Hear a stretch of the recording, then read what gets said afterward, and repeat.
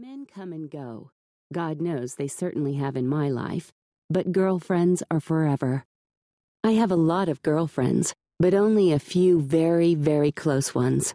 And in the middle of that select circle, I considered Farrah Fawcett to be my soul sister. We would have done anything for each other, but I never anticipated that our lives would become intertwined in the way that they did. I never imagined I would walk this path with her. The first time I laid eyes on Farrah was in the 1970s. We hadn't formally met yet, but I spotted her on a commercial audition and thought she was absolutely beautiful. She later told me she thought the same about me. We both arrived in LA around the same time. She came straight from Corpus Christi, Texas, and I had been modeling in New York and Paris. We kept bumping into each other at these casting calls, and at first our friendship was casual. A smile, a nod, a quick, "How's it going?"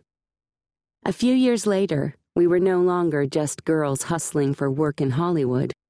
By then, I was separated from my first husband, George Hamilton, and had been acting in a few TV series, while Farrah was a huge star, an icon, thanks to Charlie's Angels. I went to Palm Springs to play in a celebrity tennis tournament with my friend Valerie Perrine, and when we arrived, there were young kids lined up outside the tennis club, screaming Farrah's name.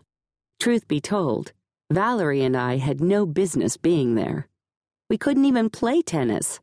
We'd bought the shortest tennis shorts we could find, hoping they would distract people from how bad we were. Each of us had a pro partner, and I pity the poor guy who got me. When a ball came sailing at me, I dove for the ground, narrowly missing getting smacked in the head. Farrah, on the other hand, was a powerful and graceful tennis player, a natural athlete, and, of course, she won the tournament while barely breaking a sweat. How easy it would have been to hate someone so seemingly perfect, but all you could do was love her. She was so warm, so approachable, so down to earth. People were just naturally drawn to her like moths to a bright flame. We met again and really bonded in 1979, when I was pregnant with my daughter, Kimberly, and married to my second husband, Rod Stewart. Rod and I were at Countess Marina Cicogna's house for dinner, and she sat Farrah, Ryan, Rod, and me together. Farrah and I hit it off immediately, and quickly discovered that we had a lot in common, especially our Texas roots. We also discovered another interesting connection. We were both part American Indian. I'm a 1/4 Cherokee Choctaw mix, and Farrah was part Choctaw. Farrah's mother always said the Choctaw were the lazy Indians. I've heard that if you're from the same tribe, you have a blood tie. Maybe that's why we eventually became so spiritually connected. Ultimately, what I loved about Farrah from day one was that there was no BS. What you saw was what you got, and I found that refreshing, an actual down-home girl in Hollywood. After that dinner, we started up a real friendship. She was working so much in those days that we couldn't spend a lot of time together, but when we did, we had a ball. Being around her felt like being home in Texas.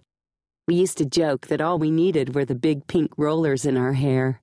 We'd go down to Ryan's beach house, get massages, manicures, and pedicures, and lie in the sun reading fashion magazines, just two friends forgetting about life for 24 hours. We hung out, we ate Tex-Mex, we baked homemade pies. Farrah was always such fun. She embraced life more than anyone I've ever known. Over the years, there was rarely a birthday party or a New Year's that we didn't celebrate together.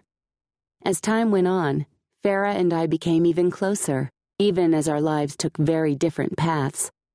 I got married and was busy having babies, Kimberly, Sean, and Ashley, while she had the kind of thriving acting career I had always dreamed about. In 1984, when Rod and I broke up, Farrah and Ryan were there to comfort and support me. In 1986, before her son, Redmond, was born, I threw her baby shower. But through it all, she stayed the same Farrah. She raised her son without a nanny, helping him with his homework and cooking dinner almost every night. As we got older and Redmond and my sons all